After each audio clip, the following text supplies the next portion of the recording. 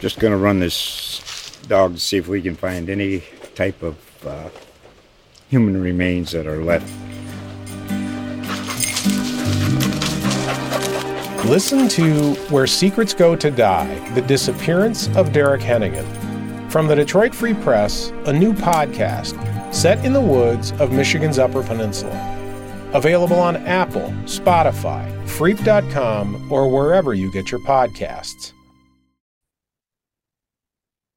Hey folks, Zach Osterman here, IU Insider Indianapolis Star. It is Monday, March 13th. It is the afternoon. It is a chilly afternoon in Bloomington. It was freezing rain earlier. But I am inside now, and we are cutting the first post-selection show, Mind Your Banners. We thought about doing one of these last night. Tyler Tachman with me. But quite frankly, the night just ran long between the men and the women. We'll talk a little bit about both the men and the women. How obviously the men came out of the Big Ten tournament, how both of them shaped up on Selection Sunday, and take just a quick look at the men's pod in particular. I think everyone expects the women to be a firm favorite in their first weekend games. But Tyler, let's start with how the men navigated the Big Ten tournament. A good win Friday night against Maryland. I think a win that, Maryland beat Indiana earlier in the season in a game that felt like it was defined a little bit by the atmosphere and Jalen Hood-Schifino's shooting. But I think that showed you, pretty clearly Indiana's a better team than Maryland. Struggled more against Penn State on the Saturday. We talked, I know we both wrote about how Penn State's a tough matchup for this team. Not a lot of teams will do what Penn State will try to do in terms of the way they spread the floor and the way they attack you off the dribble. And obviously not a lot of teams have Jalen Pickett. I would say a good weekend at the Big Ten tournament for Indiana, one that clearly firmed up their position as a 4 seed. Probably one they will have hoped lasted a little bit longer than it did, though. I think that's fair. Yeah, I think there was some good, there was some bad. But overall, I think you can come out of it without too many concerns. I don't think it's necessarily a terrible thing that Indiana got an extra day of rest, and now with them playing on Friday, they get another day of rest of not playing on Thursday. But, just looking at what Indiana has initially in the NCAA tournament, the path that they have in what could potentially be the first two games, the matchups aren't too concerning to me in the sense that when I looked at what Penn State has done against Indiana in the regular season in Big Ten tournament, what Iowa did against Indiana in the regular season was that when you have these teams that can shoot high volume, that can spread you out, those are the types of teams that I was looking at of like, if Indiana gets caught in one of those matchups early on, like that could be a ton of trouble. And this isn't saying anything bad about Kent State, because I think Kent State is a really good team. They played Houston close this season. They played Gonzaga close this season. They played College of Charleston close this season. All really good teams. All teams are in the NCAA tournament.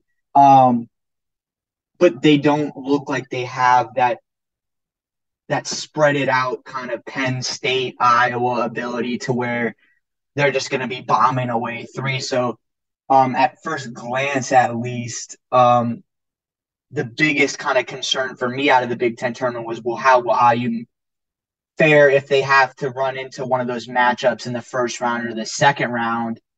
And, at first glance, it doesn't seem like IU will have to kind of deal with that total matchup issue. Let's talk about the matchups briefly, and then I do want to talk about just kind of where the men and the women landed in particular, because it seems like there is a little bit of controversy maybe around the women's seeding. The men, I don't think anybody was surprised to see them on the 4 line. They were the top 4 seed when the committee did its early bracket reveal February 18th.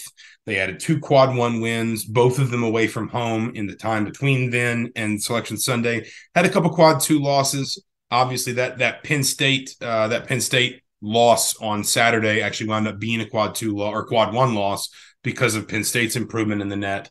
Broadly speaking, you just kind of, Indiana probably didn't do enough to sort of vault its position the way like a Xavier did. And we can have a separate conversation about Xavier. I don't really want to in this podcast, but they certainly did enough to hold steady. They're the highest ranked team in the net in their pod. They've got Miami's the 5 seed, Drake's the 12. As you said, Kent State is the 13. And if you look at these teams, well, you're right. I mean, listen, any team that's in the NCAA tournament is going to be a tough team, just about. If you look at just the profile of these teams, Kent State has some commendable losses. They only lost by 2 at Charleston. All of this is back in the non-conference, by 5 in a grinder of a game at Houston, and by 7, 73-66 at Gonzaga. On the other hand, their only sort of KenPom top 100 wins came in conference play. They did also beat Northern Kentucky, a team that's in the NCAA tournament by virtue of winning the Horizon League as a 16 seed, but they did beat them on the road to begin the season. Kent State is a very good defensive team. They force a lot of turnovers. They rebound the ball well offensively, and they will stress your ability to close out defensive possessions. They lean heavily on Sincere Carey, who takes almost 27% of their shots while he's on the floor. I think to your point, they are a very good 3-point defensive team, but not a great 3-point offensive team. And while they're good against twos, they are not necessarily elite in any way against the 2-pointer, which of course matters for Indiana, a team that tends to skew toward twos a lot of the time. Miami is the best offensive team by some distance in the pod. They've got the ACC Player of the Year, Isaiah Wong. They got 4 players that average in double figures. On the other hand, they are probably the worst defensive team in the pod. They're 132nd in adjusted efficiency nationally, according to KenPom. They were okay. They were 5th in the conference, but still allowed 1.04 points per possession in conference play. They probably foul too much. They are weak around the rim. And you look at their numbers, they gave up 88 in a loss in November to Maryland. They gave up 105 in a home win against Cornell in December. They lost at Georgia Tech, gave up 76 in that game. They lost at NC State, gave up 81 in that game. They lost to Florida State in just a couple weeks ago and gave up 85 at home. They even gave up 85 at home in a win over Louisville, which is maybe the worst high major team in the KenPom era. So they struggled defensively, and Norchad Amir, I hope I'm pronouncing his name right, their best rebounder, also injured his ankle in the ACC tournament and may not be available for this weekend. And then you got a Drake team that I think is just kind of, just sort of that solid Missouri Valley team that we sort of come to expect to come out of that conference. This is going to be their 3rd straight year finishing in the top 100 in KenPom. They won 25 games a year ago, 26 the year before that. They've already won 27 this year. They have the MVC Player of the Year in Tucker DeVries. They do not give up basically cheap possessions. They're top 30 in the country in turnover rate. They're top 3 in the country in opponent offensive rebounding rate. They do not give you free possessions at all, which I think is going to make that matchup potentially tough for Iowa, or excuse me, not for Iowa, for Miami. There's not, as you said, and this is a long-winded way of saying, there is not a team in this pod that you would look at and say, boy, if Indiana gets them, I just don't know how they win that game. I think any of these teams could beat Indiana, because that's what, when you're in the NCAA tournament and when you're basically lower than about a 2, maybe a 3 seed, there's always going to be teams that are tough. Kent State won 28 games already this year. Drake's won 27. Miami was ACC regular season co-champion. But when you look at the matchups, you don't see a Kansas. You don't even see like an Iowa or a Penn State. You don't see a team that you think, boy, what they're going to do is so weird that I'm just not sure, unless Indiana gets kind of an outlier result somewhere in its own performance, how Indiana is going to handle that. And I know we're zigzagging around a little bit, but one of the positives I took out of the Big Ten tournament was Tamar Bates and Malik Renew off the bench. Those are 2 guys that haven't had the season I think a lot of people expected or hoped for. Both were really highly touted recruits. This is obviously Tamar Bates' 2nd season in college. This is Malik Renew's 1st, but guys that have the physical tools, guys that have the ability to have a high ceiling, have a really high potential. But they have had up and down seasons, but I feel like it seemed like, they played much closer to what IU needs them to be. I don't think they're the players that people expected them to be this season, but Trace Jackson Davis and Jalen Hood-Schifino have most of the season carried this team. But if Indiana wants to make a run in the NCAA tournament, if they want to be a dark horse, Elite Eight, Final Four team, whatever, they're going to need some help around them. And those are two guys that I think whose ceiling is really high, and they still can continue to climb from where they are at right now. And I think they both played really strong minutes against Maryland. I think they both were a really big part of what Indiana did in that win. I thought they both played well against Penn State. So to me, that was a positive coming out. If those two guys coming off the bench can continue that kind of raising their play and give Indiana a lift off the bench in the NCAA tournament. To me, I think that may have been one of the biggest positives coming out of the Big Ten tournament, that if those two guys specifically, can continue to raise their play, can maybe give Trace Jackson Davis a little bit of a break if he needs it. Because Indiana, and Tamar Bates speaking to this also, is that because Indiana's backcourt is so thin now that we know that Xavier Johnson is not coming back this season, Indiana basically has 3 rotation guards. And if Tamar Bates can really solidify himself as a contributor behind Jalen Hood-Schifino and Trey Galloway, that's meaningful. So to me, the play of those two guys in the Big Ten tournament was something of note. We do also have to mention, I recognize this dates you, it predates you. It certainly dates me. Rob Senderoff, Kent State's head coach, was an assistant at Indiana under Kelvin Sampson. He was the primary assistant implicated in everything that happened around the more than sort of 100 impermissible phone calls. Impermissible was a word we used a lot back then. He was dismissed in the fall of 2007. He'd come with Sampson when Sampson was hired in 2006. He was dismissed in the fall of 2007. He was actually hired at Kent State back at Kent State as an assistant when he was still under a show cause penalty, and eventually rose to the level of head coach at Kent State. He's won 247 games since becoming head coach in 2011. This is his second NCAA tournament appearance. It's Kent State's I think 7th postseason appearance of some kind under him. For what it's worth, and you can find this story at IndyStar.com. It's old now, but if you dig back, basically, if you Google Rob Senderoff Indy Star, it should come up pretty quickly. He was the only really central figure in that whole episode that was willing to talk to me when I wrote a story about the sanctions that came out of all that expiring in 2013. He was very candid. He was very open. He didn't shy away from it. Obviously, I think Indiana fans' ire is generally reserved more for Kelvin Sampson, who, of course, if the Hoosiers get through the first weekend, could be waiting there as the 1 seed in the Sweet 16 in Kansas City. But that's kind of a conversation for later on, if Indiana is still active, is still involved. Talking about Kent State briefly, I know you and I are both going to take a closer look at them kind of today and tonight. A lot of what they do well is defensive. They are a very good team in terms of forcing turnovers.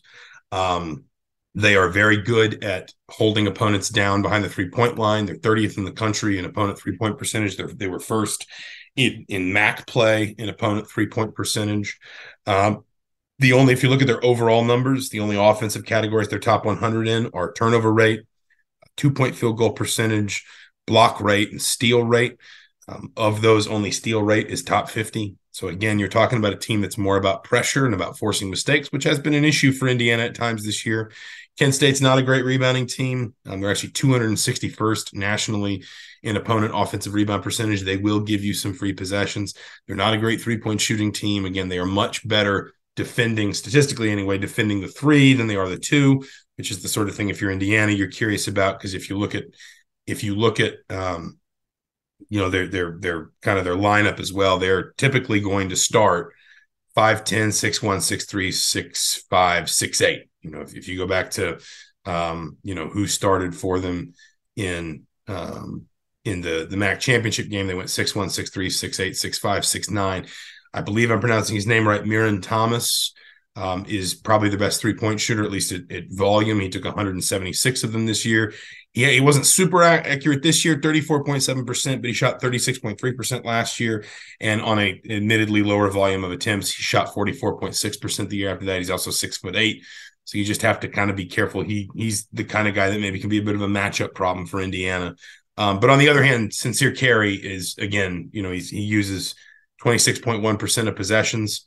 He's kind of got a running mate named Malik Jacobs, who's at just about the same, basically right at the same number. Neither guy's a prolific three-point shooter. They'll both draw some fouls. They're not crazy great at it. But a lot of the offense tends to run, I think, through Carey and Jacobs, who are 6'1" and 6'3". And that's, I think, another thing that's worth mentioning with regard to Indiana, because Indiana has struggled with bigger guards this season. But when we've seen Indiana have the size advantage on backcourts, you're thinking about a Purdue, you're thinking about it's long stretches against Michigan, you're thinking about when Indiana's played even a Rutgers where there's some length but not as much bulk, not as much size. Indiana's been able to manage those matchups better this year. I think there's also kind of the opposite side of that Indiana struggled against Northwestern with a guy like Boo Buie, has struggled against Penn State. And I think, to me, one of the bigger concerns in the NCAA tournament is like I mentioned a little bit before, is basically just Indiana's backcourt depth. Obviously, now we know Xavier Johnson isn't coming back. Trey Galloway and Jalen Hood-Schifino have been really, I think, really good this season. Jalen Hood-Schifino has been, he was Big Ten Freshman of the Year. Trey Galloway has taken a significant step up in his third season at IU. And then Tamar Bates behind him has been up and down, but basically at this point, Mike Woodson has held strong to those three guys in some sort of combination, whether that be two of them out there, two of the three. But you go far in March, and I know it's kind of a cliche, but you have to have good guard play. And whether Indiana has good enough guard play, I think they have good guard play. I'm a little hesitant to say if it's going to be good enough. Trey Galloway struggled in the Big Ten tournament. As good has been, and he's been really good. You see what he did on the road against Purdue, what he did recently against Maryland in the Big Ten tournament. But he also has had off games, and that's not a knock on him because he's human. He's still a freshman. But if he has an off game, will Indiana have enough firepower with Trey Galloway and Tamar Bates in terms of guard play? If one of them gets in foul trouble, as we saw Trey Galloway has dealt with foul trouble, can Tamar Bates slide in and do enough offensively and defensively to disrupt the opposition?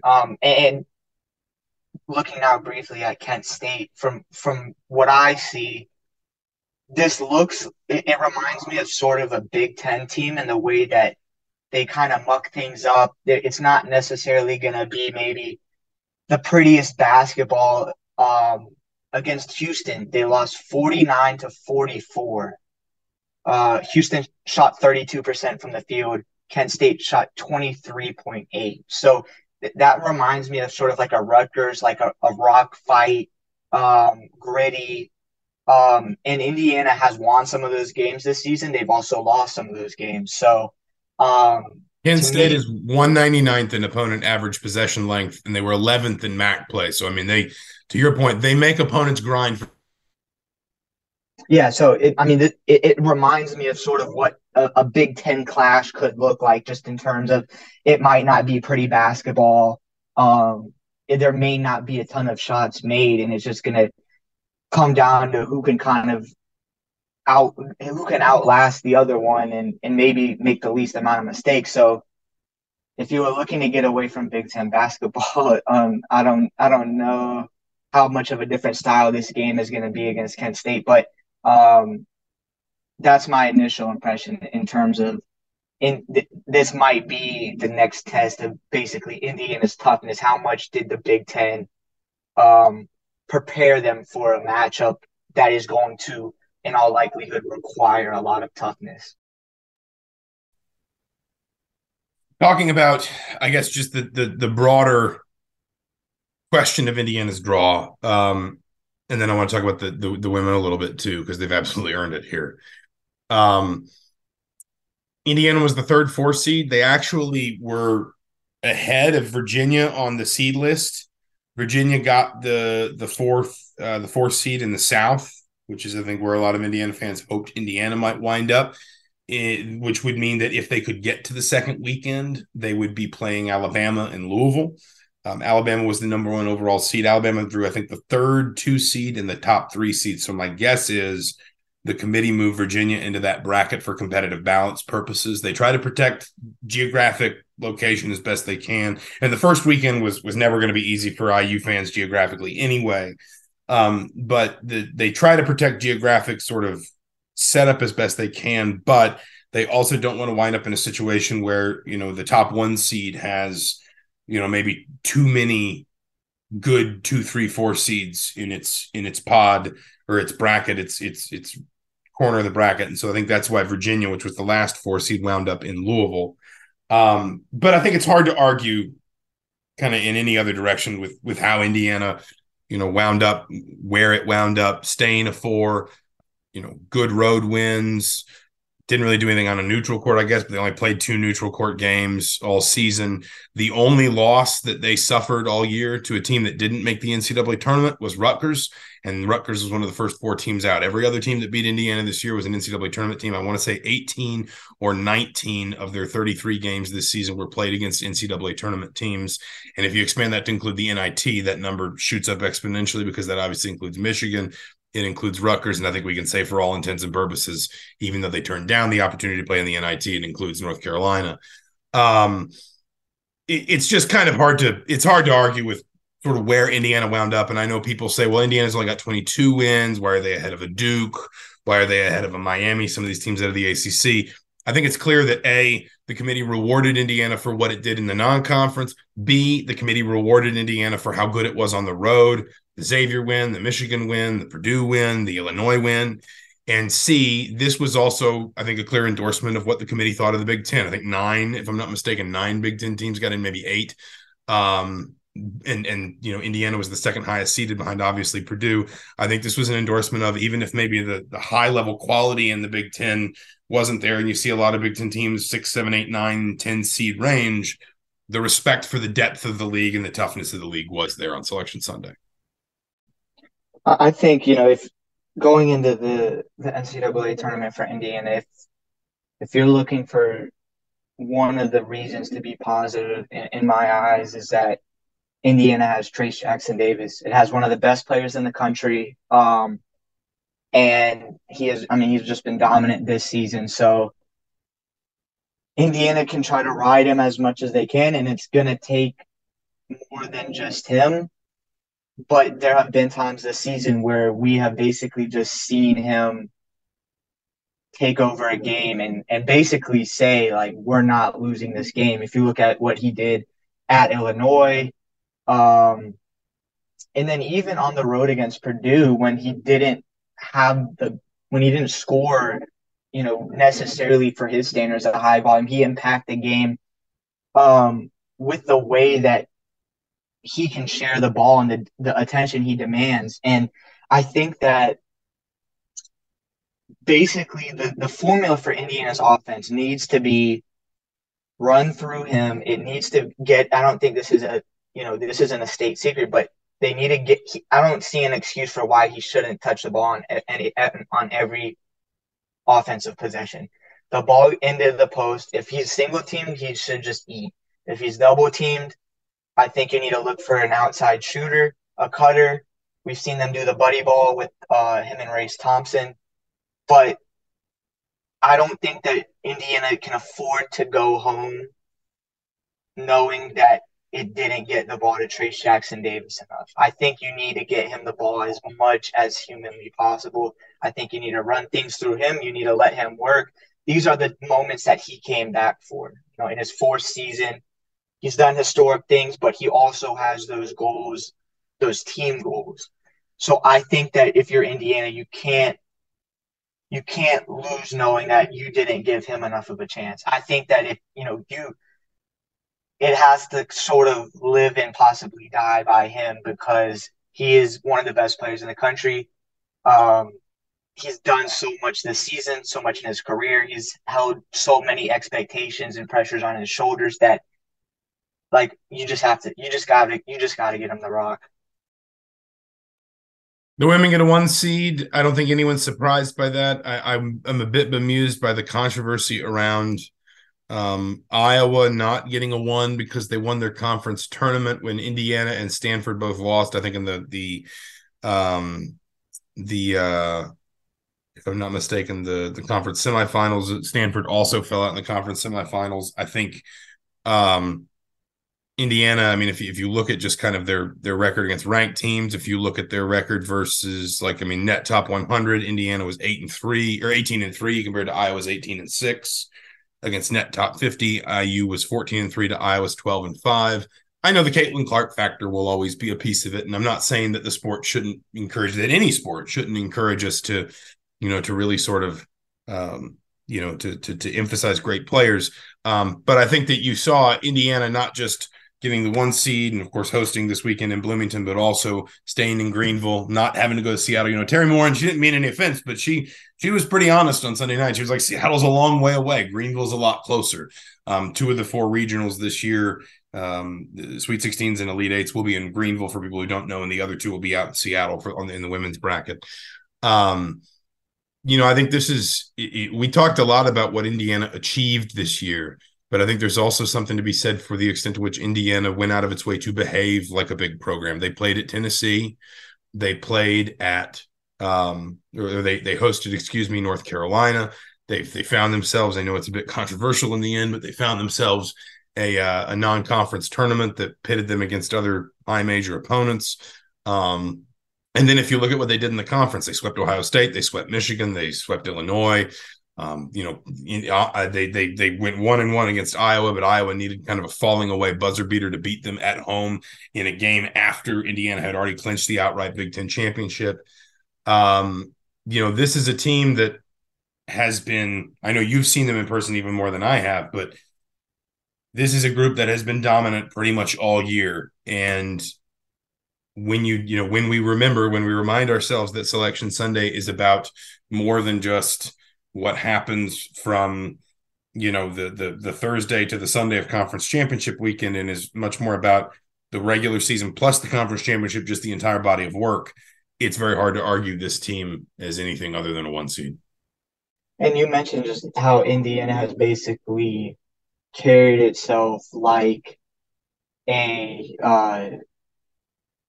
dominant program. I think Terry Moore last night said something to the effect of like, we will never arrive. And by that, I think she means they have to continue to play with the chip on their shoulder like they haven't done what they've done, because they've gotten to this point basically by being an underdog. And I think keeping that same mentality, despite the fact that they're a 1 seed, continuing to try to prove people wrong. I think that's important. Looking at just like the draw, Indiana is on the opposite side of the bracket as all of these teams: South Carolina, Maryland, Stanford, Iowa, and Duke. So they wouldn't have to see any of those teams until the national championship. From a draw standpoint, to me, that seems encouraging that they won't have to run through one of those to get to the Final Four, to get to the national championship game. UConn is on their side. They would potentially have to play them in the Final Four, and I know this is looking far ahead, but I think there was a little bit based on what happened, and it was a little jarring to me based on what happened in the Big Ten tournament with Indiana, that for a team that had looked so dominant during the regular season, only losing 2 games in the regular season, to see them come out and struggle against Michigan State, to trail in that game and have to fight their way back and win, then to see them blow that lead against Ohio State, it was a little concerning. Obviously Indiana is still a really good team. Obviously, I think they still have the potential to get to the national championship game, to win a national championship. But to me, it put a little bit more drops of concern about this team because they really do rely on their starting five. Um, you have Sarah Scalia coming off the bench, Lily Meister coming off the bench. Sarah Scalia played well during the Big Ten tournament. She's kind of been up and down this season a little bit. Lily Meister's a freshman. She's provided really good minutes, but I don't know how much you can ask of her if she is thrown into a really difficult situation where she has to put up high volume numbers. So Indiana is really relying on that starting five. And if they get in foul trouble, if they have injury issues, if they have to deal with fatigue, I think that concerns me a little bit. And like I said, because of the Big Ten tournament, I don't think it changes what Indiana's ceiling is, but it does. It was for the first time in my eyes seeing them struggle for an extended period of time, and this is the time when you're supposed to be playing your best basketball of the season. I think this break was really beneficial for Indiana. I think that they'll get through these first two games fairly easily. I would be surprised if they don't. But it feels like to me, after the Big Ten tournament, after being so dominant during the regular season, it feels like they need to use these games to look like the Indiana that they did before the Big Ten tournament.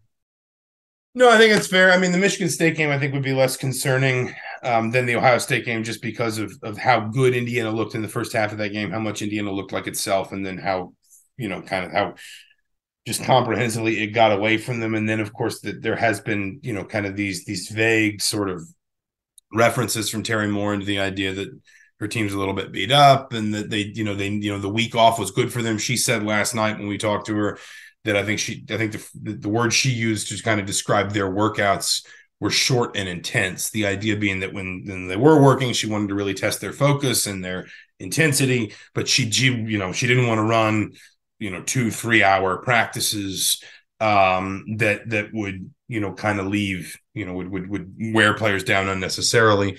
I think in particular a lot of people are asking about Mackenzie Holmes. There have definitely been some sort of inferences to the idea that Holmes has been banged up, which is not surprising. You live your life in the post in the Big Ten. You play as many minutes as you talked about as she does. You're going to have some bumps and bruises along the way, but I think after last year and the way she had to play through an injury and clearly was not herself by the end of last season, certainly compared to the level she's gone to this year, I think fans are understandably a little bit concerned. I think you're right about the break. I also think too, and I don't know how much difference there would have been being a 1 seed versus a 2 seed. But I think it is worth, pointing out just these first two games, Indiana should deal with them pretty comfortably. Whoever, kind of, obviously you're getting a 16 seed in the first game, and whether you're getting the 8 or the 9 in the second game, you're home. You are, one of the top 4 seeds and, certainly one of the top 4 or 5 teams in the country, one of the top 4 seeds in the league, or excuse me, in the field. You're going to get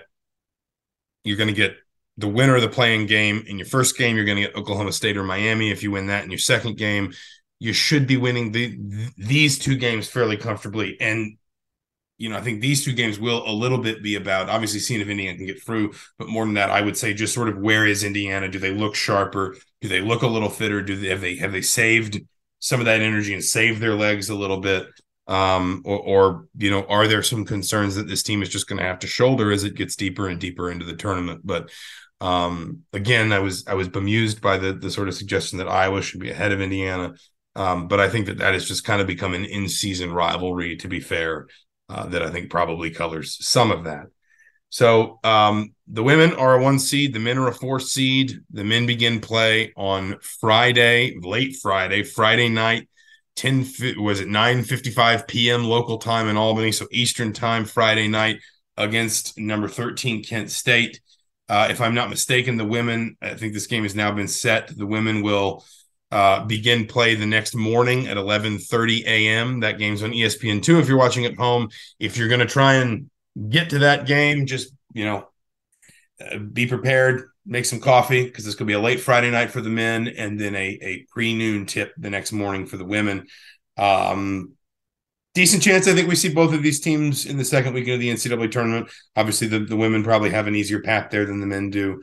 But hey, if you're an Indiana fan, I think this is pretty much all you can really ask for, is to have two of the better teams in the respective fields of 68 at this time of year. So he's Tyler Tachman. I'm Zach Osterman. We'll leave it there for now. We'll have another. I think we might get Galen Clavio back on here later this week just to talk about NCAA tournament selection a little bit about Indiana, but a little bit just about kind of how the committee did. Galen, of course, is big into bracketology. He's walked us through some of that before, and just kind of take a look at kind of how the committee came to some of the decisions it came to and how it mapped out the field. But between now and then, for the Indianapolis Star, for Tyler Tachman, I'm Zach Osterman. Thank you so much for listening. This has been Mind Your Banners for Monday, March 13th, 2023. We will talk to you soon. Just going to run this dog to see if we can find any type of human remains that are left. Listen to Where Secrets Go to Die, The Disappearance of Derek Hennigan. From the Detroit Free Press, a new podcast set in the woods of Michigan's Upper Peninsula. Available on Apple, Spotify, Freep.com, or wherever you get your podcasts.